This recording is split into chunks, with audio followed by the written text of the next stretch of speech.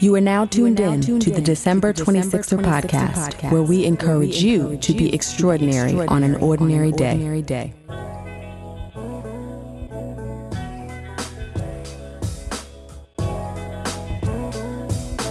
Hey 26er family, welcome to the December 26er podcast. I am your host, Delisha, and this episode features lifestyle, experiential, and brand marketing director, Janisa Babb. A native of Trinidad, Janisa grew up in a thriving immigrant community in New York. She took an early interest in the arts, and despite limited financial resources, she found ways to hone her talents. And she brought that same energy to Colgate University, where she leveraged her involvement on campus to land her first full-time job opportunity at a marketing and advertising agency. But little did Janisa know that this job would eventually be the source of work trauma, which culminated with her being abruptly let go. But after that termination, she found what she describes as her dream job, marketing within luxury spirits. After some time, another opportunity presented itself. It seemed like a logical and lucrative next step, so Janisa seized the moment, unaware that she'd end up laid off in less than a year. And this is just part one of her story. So please take a listen.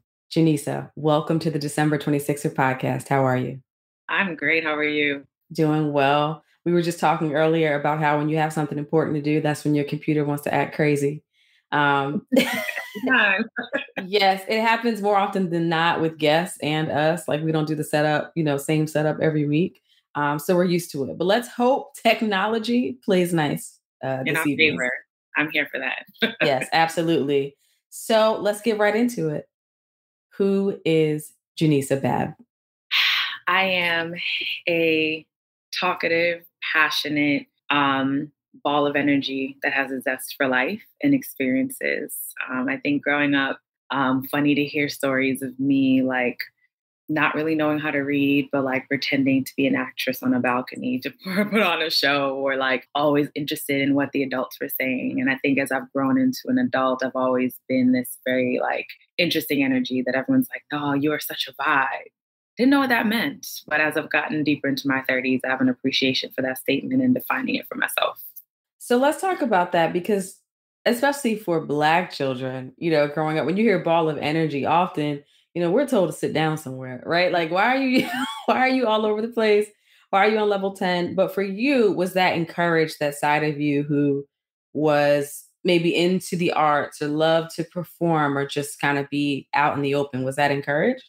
Yeah, I think I was always just a curious kid, to be honest. And I think my mom is just also a woman of like amazing energy and vigor as well. So she would match with interesting stories that, as we've grown into adults, are some lies that our parents tell us to keep us going. They are of that generation. In other instances, I think my parents definitely tried their best to encourage anything I wanted to do. I sometimes didn't leave them a choice because I would find my own way to make sure that happened, that solved my own problem. That also leads into some of my adult stories. So my mom used to dance a lot as a kid. So in my grandmother's house in Trinidad, there were tons of she has little photo albums everywhere. And she, I would look and my mom was into everything. So that's my example growing up, that my mom was modeling. Like she competed to be Miss Trinidad and Tobago. She played soccer. She was dancing disco and all these different things. So that is your image growing up. So as I got older, that was just my hero. I want to do all the things my mom did, all of the performative, all of the interesting. And she was so charismatic to me as a woman growing up. So it was challenging because they didn't have the money to do all the things in America. But, in Trinidad, it's different because they have invested in the culture and the arts in, per community at that time down there. So coming here to the US, I definitely wanted to be a dancer like my mom. And I couldn't go to dance school. One, my mom had a work schedule, did not work. So did my stepdad. So I kind of poured into that creative part of me during school. So step team, any dance recital I can be a part of. I volunteered a lot to be in all the activities. Was always in little, running for president or running for communications or something in the school. And then, eventually fell into sports, kind of because my mom was like, you don't really have a choice here.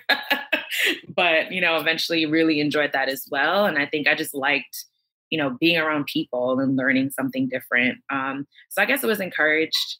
to an extent, to the best of my parents' abilities. Through those avenues, I was able to, find resources, or my parents would put some money together to get me to, go and do things that were very different than other kids that I grew up with, and definitely some of my family members. So you emigrated to the States at age 5, is that correct? Yeah. So what do you remember about that, if anything, like from a cultural shift to, you mentioned sort of the resources there and not here. Was it clear to you moving to the States at that age, to your recollection, like, oh, this is different. Like, this is not home. How did you feel about it? Honestly, I think with being a child, it was traumatic, right? When you go through trauma, you kind of shelve it away. I don't have any crazy stories of not feeling a part of a group. I, was fortunate. I tell all my friends, I'm like, literally, guys, I moved from a foreign country, but I also moved into a very immigrant community. So all of us were foreigners. We either were first generation. There were some kids that didn't speak English. There were a bunch of Asian kids. There were Spanish kids. There was also Caribbean children. So I was able to kind of find a bit of tribe. And I always have been this kind of just individualistic type of human where like I didn't really care where I was. And I kind of would just make friends, or I was kind of friendly. So I didn't feel out of the loop. I think I made the best of it. I knew that, and in my story, my mom moved a year before me. And as you heard in my previous statement, she was kind of my BFF kind of go-to person. So I think I was just more than happy to just be around my mom and be reunited with her. I did, as I got older and towards middle school, started to feel a difference. So about 4th or 5th grade, I ended up going to school with one of my till this day, one of my childhood friends. And we really became friends because our parents went to high school together in Trinidad. And they're like, we have children the same age. Okay, put y'all together.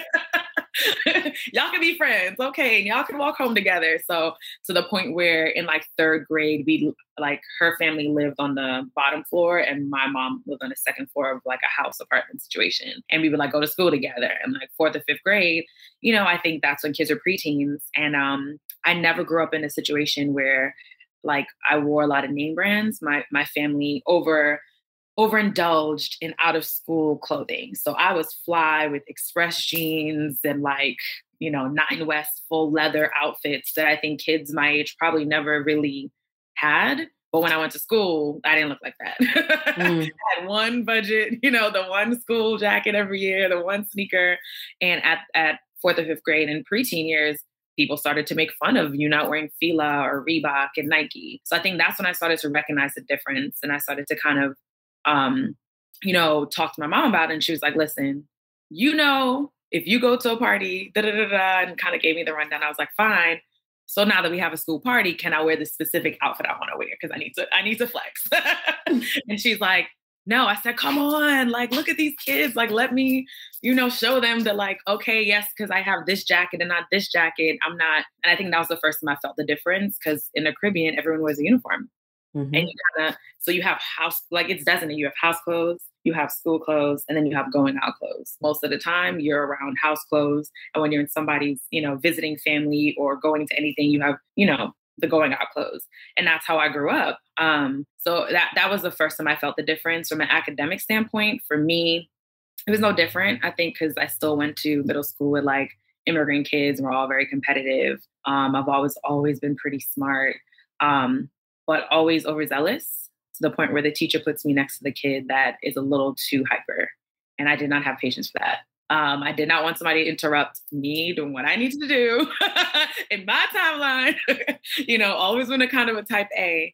So I kind of struggle with that, in someone disrupting my space, not learning how to process those types of human interactions. And then as I got older and older, I ended up going to a prep school for high school. So I kind of did kind of magnet schools or community schools. And as I got older, more magnet application kind of schools in New York. And then through sports, I ended up getting an opportunity to go to Poly Prep, which is really amazing elite school in New York City. And it's called Poly Prep Country Day School. But we did not sleep on campus. We all took the yellow bus till we were graduates, basically. And that's where I felt a different culture shift. I wasn't around as much immigrant kids as I was anymore. I was definitely around, way more white children, way more affluence. And I kind of started to notice it. And I think I didn't go towards opening up towards those spaces, right away. I think I stuck to my, small group of friends through my sports, situation. Or, I met my best friend like the first day in Spanish class, and she was an immigrant kid like me. I think, I kind of met so many different types of people through activities. I started to like get to know people, and I started to kind of notice the difference there. But I kind of have always been a person to just like, all right, you see the difference, like level set. But another real huge culture shift for me was when I went to college. And that was between Black folk, to be quite honest. So again, I went to Colgate University. It's like a pretty prestigious liberal arts school. Rumor has it that back in the day it could have been an Ivy, but they did it because they didn't want to do the sports part of it. And that's where I met kind of a different group of white students and young adults, where most of them came from New England, where they probably never went to school with a Black kid, probably may have had one Asian kid, and probably, if that, had a Hispanic kid at all who may not even speak Spanish. So, and then too, that's the first time I interacted with like African Americans from the South mostly. And my stepdad is from, he's from Pennsylvania, but his, extended family's from the South. But like we hung out most of my mom and her family. So, and interacting with people my own age. So I'm like, that's what I heard, down South rap coming from New York City and watching, everybody talking with a country twang. And I'm like, oh my God, what is this? And majority of the Black students were African-American Southern descent. There was a bunch of kids in the city too, but they were African-American, not Caribbean or immigrant descent or nothing. So I was a part of a small group. I mean, within the school, we had like a CSA, which is the Caribbean Student Association. I more readily joined the BSA, African American Student Association, Black Student Union. But that's where I started to like really understand the differences. And also hear my schoolmates kind of talk about their differences, because I've also been around white kids quite often. So I didn't really get shocked, but I also didn't have to live in environments where, you're sharing bathrooms and everyone's curious about your hair, curious about, your habits and just like, different things. So yeah, I think that was probably my last route of culture shock, per se, from a cultural lens, until I became an adult and was different. Yeah. And, so people who listen to this show often will know that we've had the country day talks on these episodes, because I went to a country day school through eighth grade as well, right? So I know everything you're talking about. And it sounds like yours might have been more diverse than mine, which is probably a nod to the city versus the suburbs. But like, that was when I first understood like long money, right? You knew long money from like TV, celebrities, but people living in the same county or community as you, who are third generation affluents or longer, or whose families are known for something. And I find in talking to people who have experienced those environments, even as children, sometimes as adults are still triggered by the otherness or access to opportunity or structural inequality in a way that maybe other people aren't, because it really is in your face. And then others, it motivates them to see what's possible, right? Having had access to that level of wealth or opportunity. What bucket do you think you fall into? I definitely fall into the bucket of like seeing this as exploration. I think, honestly, at a young age and going back and forth to Trinidad quite often, you kind of just see the haves and have-nots, right? But you don't feel like you don't eat at the same, for a cultural reference, eat at the same roti shop, right? We're going to go to the same roti shop. Yes, they have this, yes, they have that, but like, it doesn't make us much different. And I think, coming from my high school environment, it was very diverse. I think it was unique because we had this inter-school called DAIS. It's like a diversity group that was started by parents who had children that went through a Prep for Prep program. So a lot of the kids that I went to high school with that were, Black or students of color came through Prep for Prep. Or they started Prep for Prep. Like, so Prep for Prep started like 6th or 7th grade. And they kind of struggled the most, in my opinion, when it came to like kind of understanding that level set, and only got probably used to it in high school. So I came in not Prep for Prep, just like applied and got blessed in 9th grade, similar to my best friend. I think we just took, and we went to college together. We took the same approach, like we have this access, so let's just explore it. And I think where I I kind of sometimes fall into the trigger mode is like access to alumni. Mm. Um, and I've always, when I was a student at Colgate in college, I definitely was in the career services like every month, like trying to meet alums, like just trying to learn. So I think because I've been that way, I know the access to things, but as I'm an adult and far removed, it's like now I have to start reaching out to folks to like I have to kind of turn the switch on, from the authentic self and just still trying to find that middle ground there. In my career, I've kind of worked heavily in multicultural marketing or, on brands and situations where I'm mostly working with people of color, or people who understand culture. So, I've never had to step into the corporate world as much. I've started that way. So I think that I've always used this as an opportunity. It just, that struggle for me is like when I go ask for like the same thing, someone who doesn't look like me asks for it, right? It feels a little different. The pressure is different. The imposter syndrome kind of like switches in a little bit when you reach out in the same vein. So like trying to find like that middle ground and like that sameness with the person, like trying to find that unifying point and being like, we went to the same school, but like also what did you do? Probably totally different from me. So yeah, a little bit of both, but I think mostly just the curiosity part for me. Yeah. And I think too, it goes without saying, that there's the imposter syndrome piece, but there's also, you would think that when you have this commonality of an alumni network, you went to the same school, that you get like an automatic pass, right? Like, oh, we went to the same school, maybe a less level of a lower level of scrutiny or something. But I find not all the time, but often there is still that divide where it's like we both hold a degree from the same institution. You would think you're going to open the gate for me, right? Or at least have a more open approach or attitude to the ask. And that's not necessarily the case. And when I talk to my white counterparts about their experiences leaning on alumni networks for, again, asks that are often bigger than what we ask for, it's a different experience for them. Mm-hmm. It's like almost an immediate stamp of approval because of that common educational background. And I think, yes. And part of me, as I'm in this new kind of season for myself, is also wondering if I'm just not manifesting the way I should be, right? Coming with the same energy of privilege and access, because I still have it, right? And I'm probably smarter, more connected in different ways than my white counterparts. They're asking the same questions. I started working a month out of college. I have probably way more experience in my specific lane than probably my counterparts who probably have shifted around trying to figure it out. It's just that they have had access so much longer and been able to flex that muscle that I think that that is how I feel sometimes. Like they just don't really care. They just like go for it. And you're like, you already know you have your generation on your back, like your family, like you have all of your stigma. They just have their personal stigma and like they're like, I'm gonna go for it.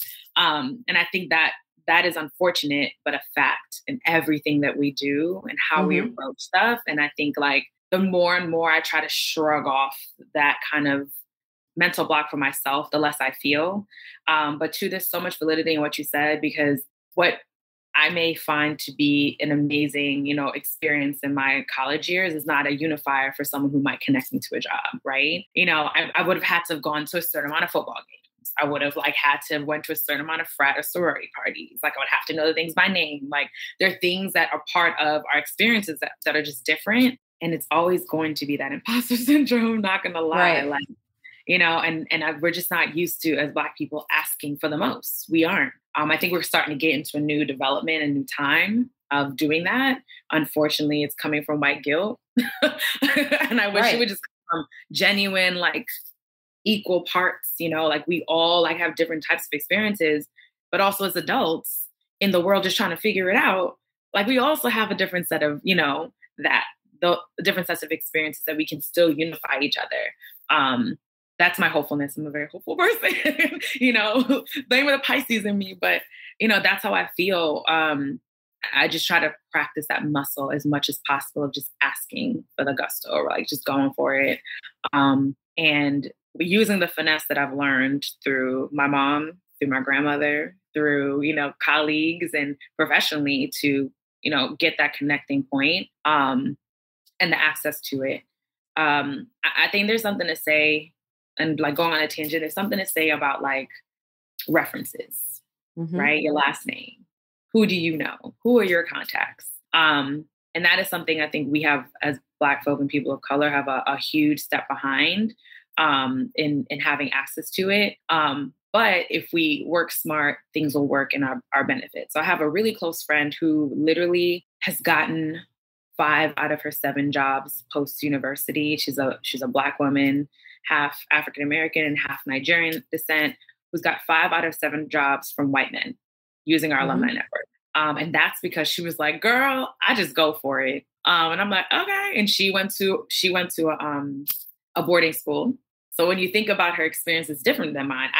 She didn't go home. That was her environment she lived in. She breathed it, she witnessed it. She probably went home and made friends with folks and saw how they lived, starting at a younger age, that she probably was able to practice flexing that muscle a little bit differently and way more frequently. And using her abilities more and more because she's learned it earlier, and been open to it. So when she got to Colgate where we met, she probably started to still use it then and like continue to use that moving forward. So I wanted to say that example because I do think like we sometimes just have to like close our eyes, just go for it. And you really like have perfectly set up what was my next question, right? Because I think a lot of us have an experience like yours with respect to a PWI where you go, but it's like, you've identified a subculture and that's what you latch onto. It's like the friends that you have there that you're cool with, like the 1 or 2 people you guys are ride or die, or the Black network or whatever it is, right? And then so I have this experience often when I talk to fellow alums of Penn, where I went, where I meet these folks at some event, like, oh, you went to Penn, and I know it's coming. Like they're about to ask me, do you know so and so, or were you involved in this? And I have 0 point of reference because that was not my experience.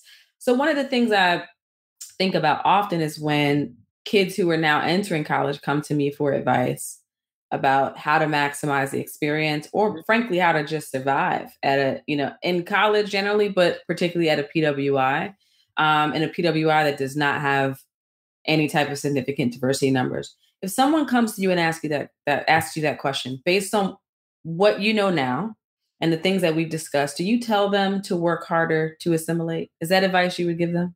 No, I would frame it differently. I would say it, but frame it differently.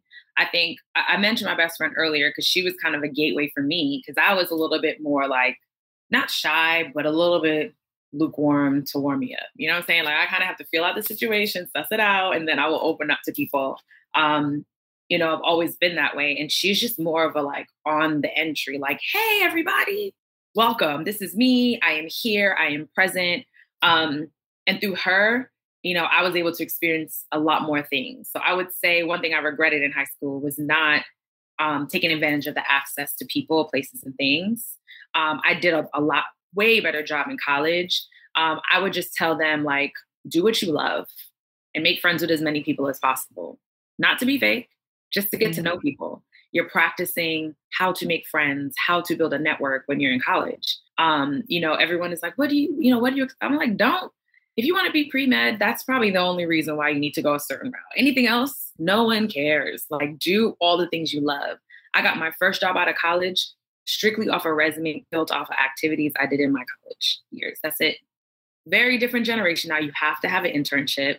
There's tons of opportunities to do that. But you really utilize your resources, right? As much as possible. Like I went to a way smaller PWI than you, so like we were able to kind of rally and kind of utilize our resources as a group, but also kind of like be a part of these chunky moments, either as a creative or you're jumping in. There was a creative arts house and they had like different organizations. So like latch onto something that actually has, tethering points to the university itself to make change. So I think, definitely through a lot of the BLM stuff, there was a lot of sit-ins, a lot of things happening. And they were like, oh, we heard y'all used to do this and do that. And I'm like, yeah, you can still do that. it's the same university. It's just different staff. And then it's just different types of students. So like, it's there. I'm like, let me tell you something. We were like in the Chinese food store, like in the little college town, like when we went to visit for like maybe homecoming or something, or alumni visit. And I said, go to student activities tomorrow and ask them to pull up the records for, I can't remember the club we used to be a part of. Pull up the records for Black Culture Club, for example, and ask them what is the records of like the kind of activities they did. I said, don't know, because we have one print shop in one student building that probably has all the files from every party associated with a certain job bill code, right? This is a marketing term, right? Like, you use your resources, but go ask them, can you help me figure it out? I said, they have nothing else to do. Like literally it's two people sitting in an activities office meant to be your resource. So do that. And if you can't find it and you don't like this purpose statement, make your own. You literally have to fill out a form. You get $200 for free. Then you can start doing activities, applying for more budget, and create your own stuff. I said, this is just practice for real life. Hopefully they take away at least being involved, if not starting their own club, if not starting their own thing on campus. But I'm like, that's how you make change and have presence. And that would be the advice I would give them. And I always push them and also just don't collaborate just amongst each other. You have to collaborate outside of our community, which is something we did. You get more budget. You get to bring out bigger people. I'm like, all of it is just a tactical approach. But I have friends till this day, and I was looking through my Facebook just because I was looking for a picture of a friend. And I'm like, oh my gosh, I was part of a dance group, and I still talk to probably 25% of the women that were on the team that I graduated with, all white women, all in different parts, still have the love because we have all of the same memories of dancing together and just having a good time. Know nothing about their back end story. Don't know who their parents are. Don't know anything, but that is what resonates with people.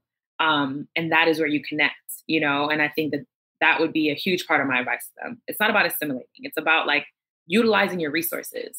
Part of it is getting to know people that are not like you. And you should absolutely do that, because if you don't, you won't know how to do that in the real world. Because nobody looks like us when you come to a school like ours. No one looks like us when we get out in the competitive world, and we can't just cling to each other. I'm sure you have notes on the side that have seen I've had a very, very hard run in dealing with, some African-American colleagues or, more superior leadership staff in some of my career. So life cannot just be dependent on each other. It's just not meant to be that way.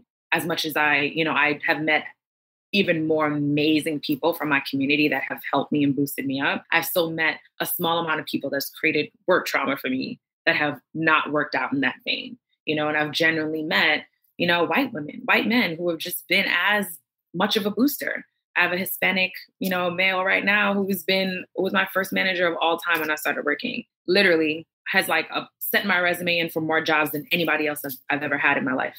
Anybody else, and it goes to show that when you really connect with people, people get you, they will champion you no matter what. And that's what sticks with them. So that would be what I would try to push them to start building then. So they would be better than I was when I started. Yeah. And I think this goes back to what you were talking about with respect to the manifestation piece. And that, because I can relate, I've had difficult experiences with people who look like me. I've had difficult experiences with women. But I've also had one phone call completely changed my life that was made by somebody who doesn't look like me at all. Right. Or a man or a white man. That has happened.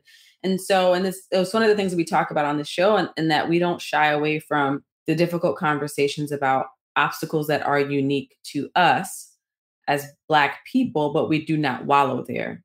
And we try to find what are the lanes and the strategies that we can use also to overcome that. So it doesn't mean that they don't exist, but you are absolutely right in that while no one's denying the history in terms of difficulty that we've had to come through, and nobody's denying the difficulty that may still exist, there are allies and there are advocates and people that will put you in a position to get money, to reach the next level of your career, to increase your notoriety and exposure as well. That is absolutely true.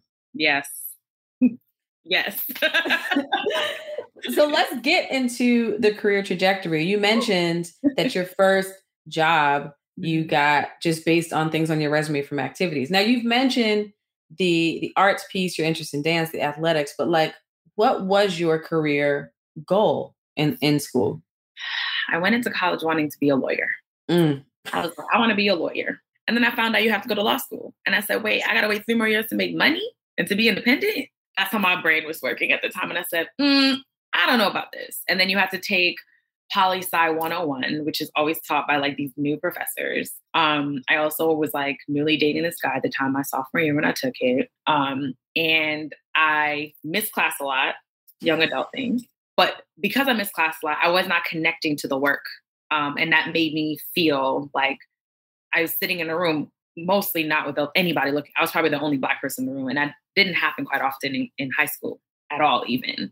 And I think the professor I didn't click with her. I was like, so everybody who wrote an article is a theorist? I said, that does not make sense, ma'am.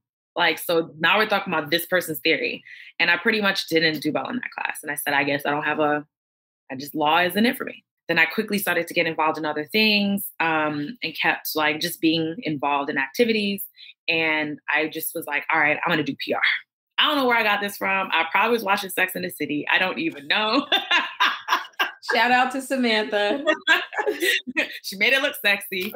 I had no idea what was happening. And like, I was like, maybe it's marketing. So one thing I did every year is I went to, so Hogan is like an hour south of Syracuse University. And obviously they have way more access to tools. So they had an annual communications consortium that I would go every year. Every year I never learned my lesson because also obviously our career services was not the best because they never prepped us for when you're supposed to actually apply for internships. The fair was like in April or like March. I always missed internships. But I would go to collect pamphlets to learn more about everyone. So I was going my junior year, going to PR agencies, learning all the different things. And then there was an alumni weekend that happened. And there was this woman, I forget her first name, something Hall. She worked in PR and she was African-American woman. Well, I don't know if she teeter-tottered with Caribbean background. I can't recall from our conversations, but it was the first time I'd ever seen her because there's not a lot of Black women that come back from alumni. A lot of people, a lot of Black people from Colgate either are super involved or they don't come back at all, which is a huge problem. And went to all these different things and I sat with her and I said, hey, you want to know what you do? She's like, listen, what do you want to do? I said, I want to do PR, but I don't. She's like, do you know what PR means or what we do? I said, I have no idea. She was like, let me tell you. This is me, like my junior year, like, I don't know, like y'all do stuff with consumers, whatever. And she's like, all right. So, and her explanation like kind of passes me, but she pretty much says PR is just a lot of writing, right? You're writing to get, communication out to consumers, right?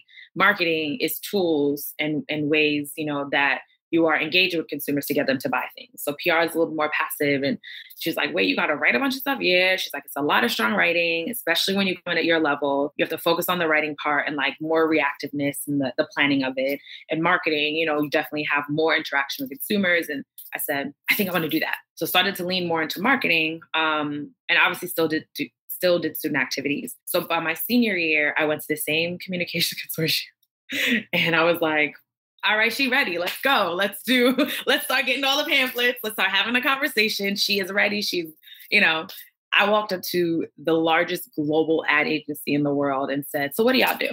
The lady goes, okay, so what do you want to do? And again, the ignorance, right? I didn't even know from a communication standpoint that like it was advertising. Right? I thought it was marketing and PR. I didn't even know I thought advertising was part of marketing, which it is, but, didn't really fully understand it and didn't really like get that you have to tap in to understand the different layers to things. Right. And she was like, well, here's a pamphlet. I would suggest you go to such and such place, which was Momentum. She's like, you should go to Momentum Worldwide. Right. Because when I asked her, she was like, what do you want to do? I said, I'm really curious about marketing. I really love to do events. Hoping I can go to a place that can do a little bit of both. She's like, well, we don't do that. We do traditional advertising. That's ads, TV. I was like, okay.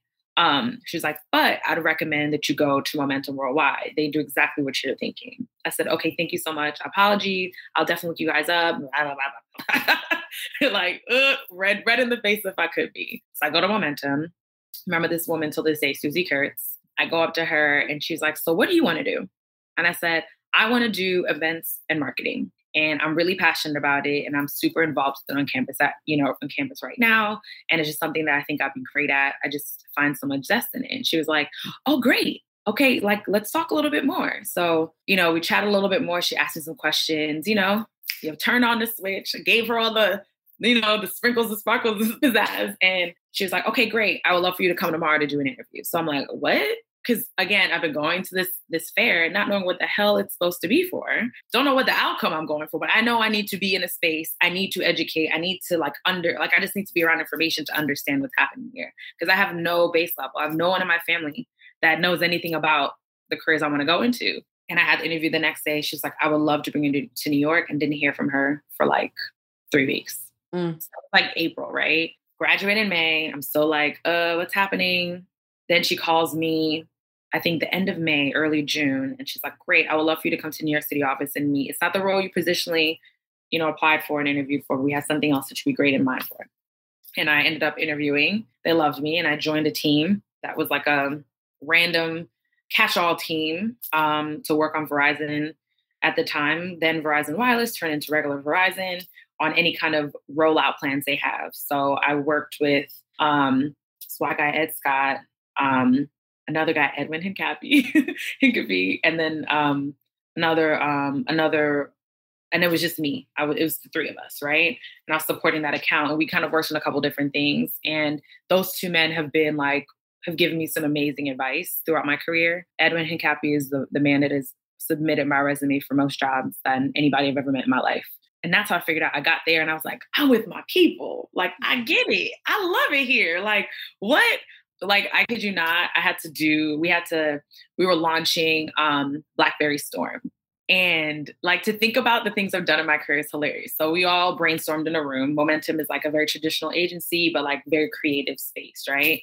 With the production team, blah, blah, blah. So we pitch all these ideas. So we dwindle it down to a global, like a national tour where people can go into this like storm box, grab coupons to win a chance to do a storm. So I was traveling to Seattle. I was, traveling to all these little places that no one else wanted to go to because I was the assistant account executive, but I was able to travel for work at like 22, 23, right? My manager, and like go out to like corporate dinners. And then we had to like use, when Google Maps was brand new on the scene, let's use Google Maps. It's a really new tool. People are really in the comments section. Let's drop pins, because people were using pins back then. You remember it. No one used it before at all.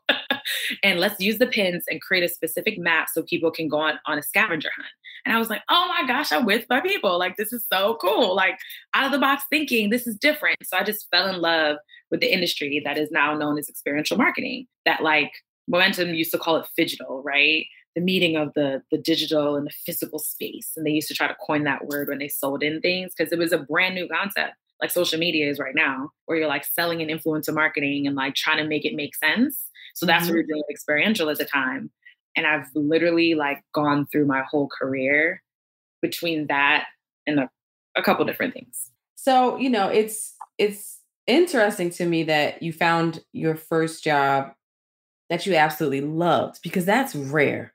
Like, and for most people, you start your career, even if it's in your chosen field and the field that you're passionate about, you're the bottom rung, right? So you are paying your dues, doing the scut work that nobody wants to do, or the tedious things, usually preparing people to go on the road, but not being able to go with them. So the fact that you had a seat at the table, for lack of a better term, and then also you were able to execute those things was unheard. That's just unheard of. So I think at that age, sometimes we don't realize when we have it good, or did you realize like, no, this is it. Like, this is a step above or a cut above what a lot of people my age are experiencing?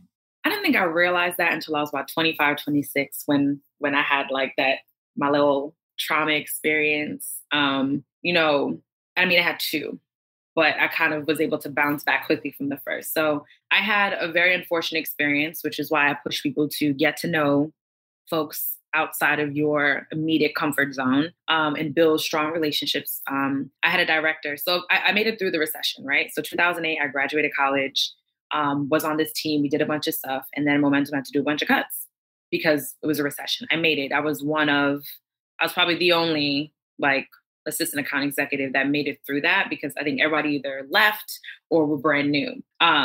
So I was able to stay on, and I ended up working on a project there, and I had a really bad hiccup situation where I got promoted. So the manager above me but no one came under me when I got promoted, right?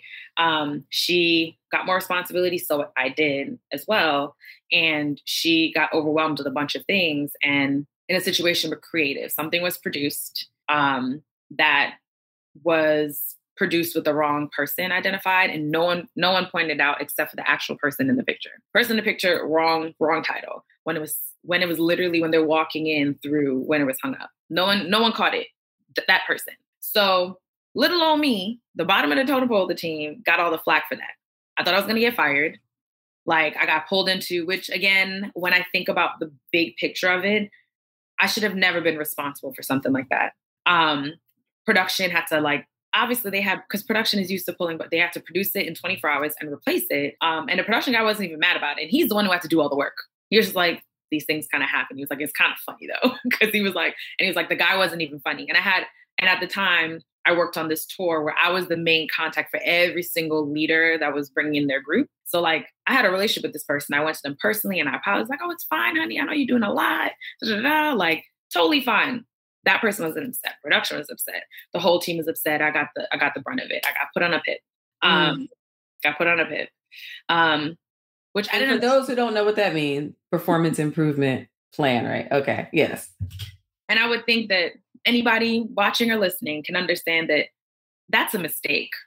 That is not a PIP-worthy mistake. Okay.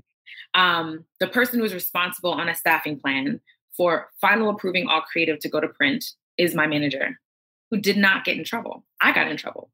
She should have gotten in trouble. I got in trouble. So that is where you learn the politics, ladies and gentlemen, where my director at the time was trying to make the manager her little protege, she wanted to be a hero. So I kind of got turned into this unorganized, kind of situation and create a narrative of myself that wasn't the narrative of me. And I let somebody control that narrative for me in that time. So I ended up blasting through the pit. I was excited about the project. They were like, oh, create a concept, blah, blah, blah. Here comes the director. Oh my gosh, you're amazing at presenting. And I go, yeah, I know. I'm cool. I'm dope. I know what it is. You're just out here being a hater, but I didn't say that. So, I went through that.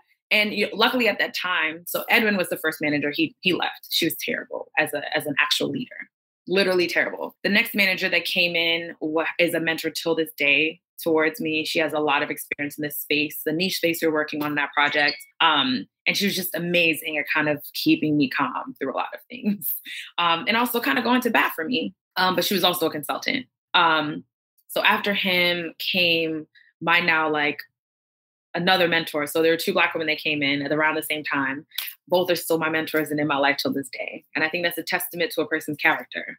For sure, when you're able to meet people in and out, and all of the people I met in the very beginning of my career, I can still call them till this day. And just, you know what I mean? Even as a young whippersnapper, I've made an impression. They understand my spirit. And I think that's important as a leader and as a professional holistically. She came in and was like, I'm just here to try something different. And she was a whirlwind of energy that I fell in love with eventually. When we got on the road, I fell in love with it because I was like, she's real weird. I don't get her. And then I started to meet her and I'm like, oh, okay, no, she's amazing. She's like, we got to get you up out of here. I'm not saying I'm wrapping this shit up and I'm throwing deuces. I'm out.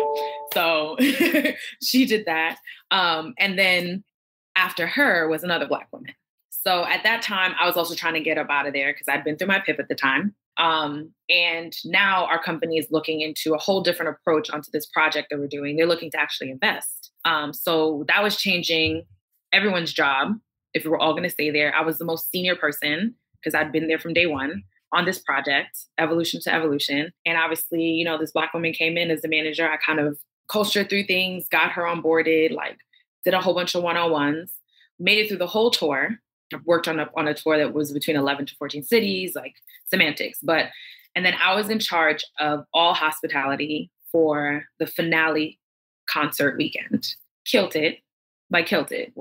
Every single person who attended said he did a great. I found a Black, producer. He killed it in all the things he did, got everything done. I can tell you I had minimal blips at this point in the whole entire thing that happened. 2 weeks after we came back that finale weekend, I got pulled into the HR office with these two women the director was a white woman, the manager was a Black woman, and HR basically looked me in my face in kind of a discomfort and said, sorry, unfortunately, you were put on a PIP, and from then till now, you didn't improve, so we have to let you go. If I knew what I knew now, if I knew then what I knew now, I would have logged everything. Right. The company. But again, I'm a person that wears my heart on my sleeve and my passion on my sleeve. And I think that one experience jolted me a bit to no longer work at a large corporation with the politics that happen. Because I'm like, I didn't even get like, it'd have been different if like, yes, to save people's jobs, I would have probably been let go on like, hey, you're getting laid off, because that would have been respectful. You know what I mean? Give me 2 weeks to shut my expenses, close out the account. Instead, literally, as I come back, like to sit down from being out of office and we had days off, I didn't do my expenses. I didn't send any emails to anybody to tell them like, hey, great job after we finished anything. I just basically had to get myself and walk out. I basically said, I need a moment. And I stayed in that room and I cried for 20 minutes. I was so devastated.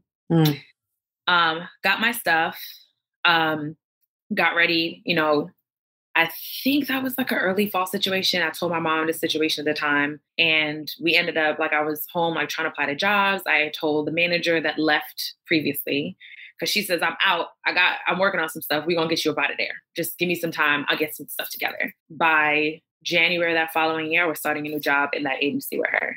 I had applied for a job that was a bit too senior. The CEO of that company really loved me, said, we're working on some stuff. Stay tuned. We might have something for you. I went to Trinidad to take a break with my family. And I don't know when I was coming back, but, I got a call and they were like, you got to come back and do an interview. I said, Mommy, I got to go. We got to get up out of here. Re-interviewed with someone else. And basically I started working that next year. So that really didn't give me time to really heal from that trauma. It was when I left that agency. So then following job after Momentum, I ended up working in spirit marketing. And that's where I spent the majority of my career, like till this day. Brought up by my mentor. But I worked on Hennessy Cognac for like 2.5, 3 years. And when I left that job, that was my dream job. If anybody asks you till this day and asked me, what was your dream? I said, that was my dream job. I worked on building a brand. I contributed to a team in my own unique way. I still to this day see some things that I talked about like over like 9 years ago that are still implemented in their like promotional marketing plans, like their layouts. And I worked with a team of really dope people that just wanted to do good work, and we're good with each other. You know what I'm saying? Yes, like family, where like you point a finger at an event and said da da da da, don't talk to me like that. And then 3 hours later, cheers with like the drink and be like, good job. I apologize. It was real hectic. I understand, but let's just not do that again and keep it moving. It was super healthy. It was unhealthy, but healthy. But I love that job, like really, because I'm always ambitious, yearning to like start something on my own. I was like, at this point, I've been doing this. Like, let's just, went to another agency after that where I did a blip where I ended up getting laid off unexpectedly. Please, so this is now, right. So you got let go straight up on the first one. And then what were the circumstances? Yes. And what were the circumstances of now getting laid off? I went to an agency that honestly, it was a mess. I can't say anything, not because I'm under NDA, but just because it's just better that way. But I worked at an agency on a spirit brand where I was pulled in to start a influencer program. I ended up working under an old client who was just dope to work with. I really loved her support as a leader. But the whole agency was a mess. And I went in there knowing it was a mess, but I didn't know how messy it was. In my 7 months there, I had 4 different title changes. That's crazy, by the way, but go ahead. But the title changes was like, we were in a creative meeting and they were like, all right, we need to restructure this program, blah, blah, blah.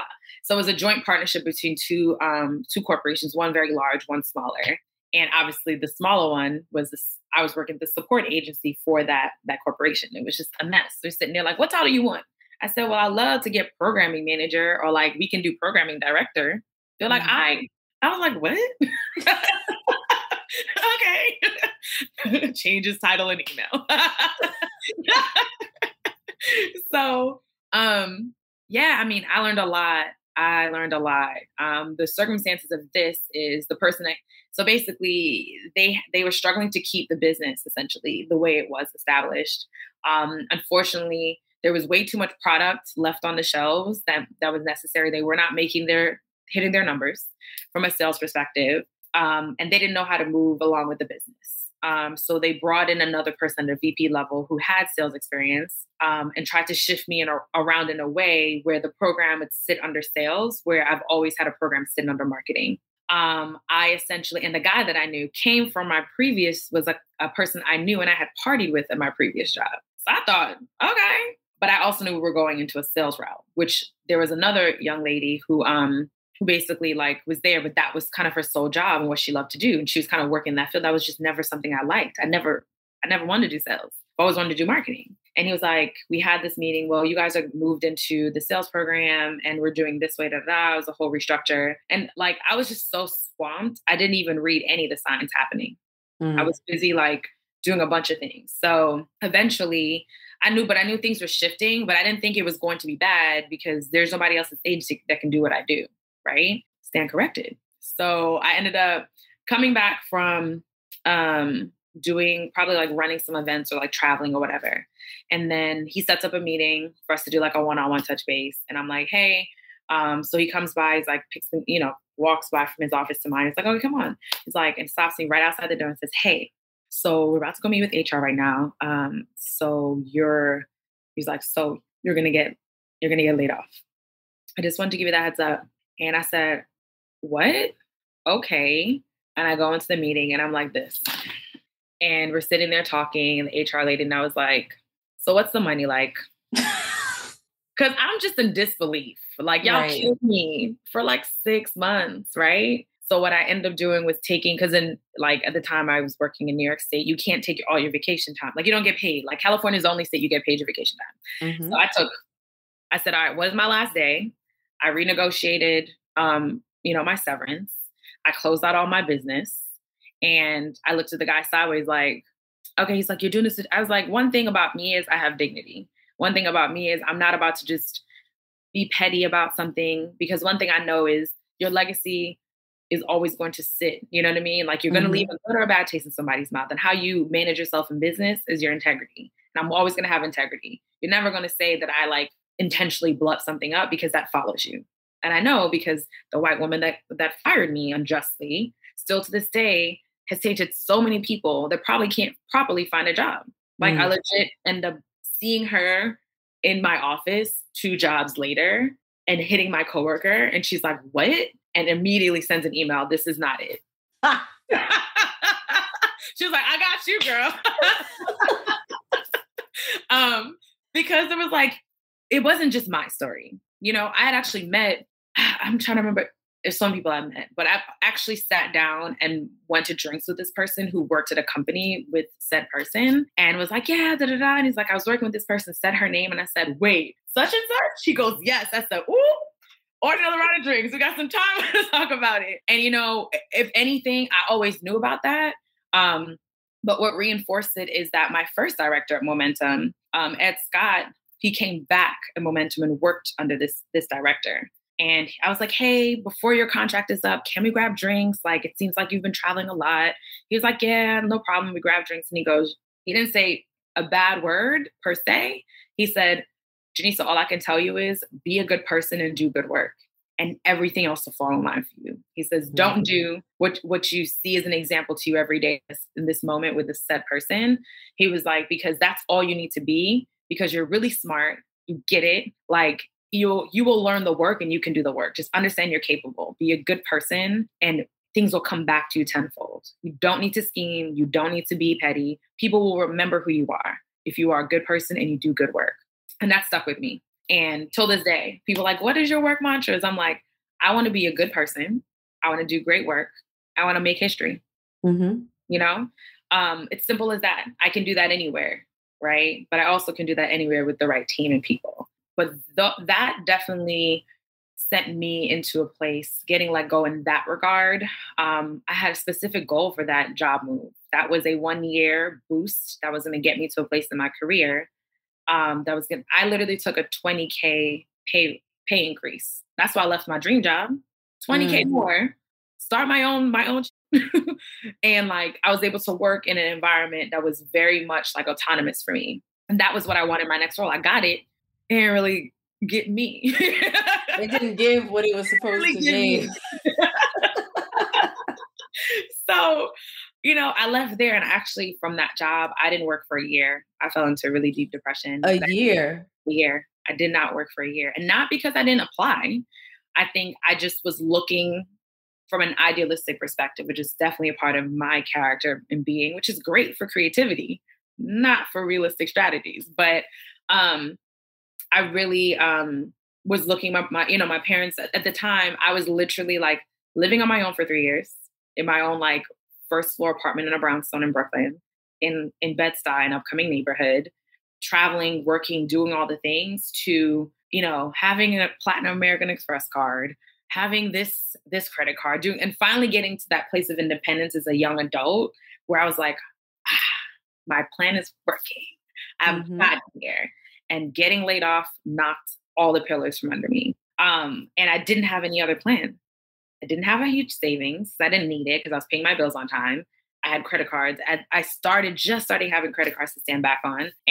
But my parents were buying a house for their first, house. And I'm like, all right, so in a year, when you guys get it together, I'll move in, I'll save some money. So I had a whole plan, But as you're young, you realize your plans don't always work the way it's supposed to be. So you have to be ready to bounce back, pivot however you need. And I was not ready at all. I was not ready. And I think that's what knocked me off my feet and like contributed to me getting into this kind of, definitely into a depression I didn't even know that existed. I didn't know there was a word for it. I just knew something was wrong, right? Thank you for listening to the December 26er podcast. I am your host, Delisha. This episode was produced by DeMarcus Adisa, and music was provided by Thovo. You can find us on Twitter, Instagram, and Facebook at December 26er. That's December 26ER.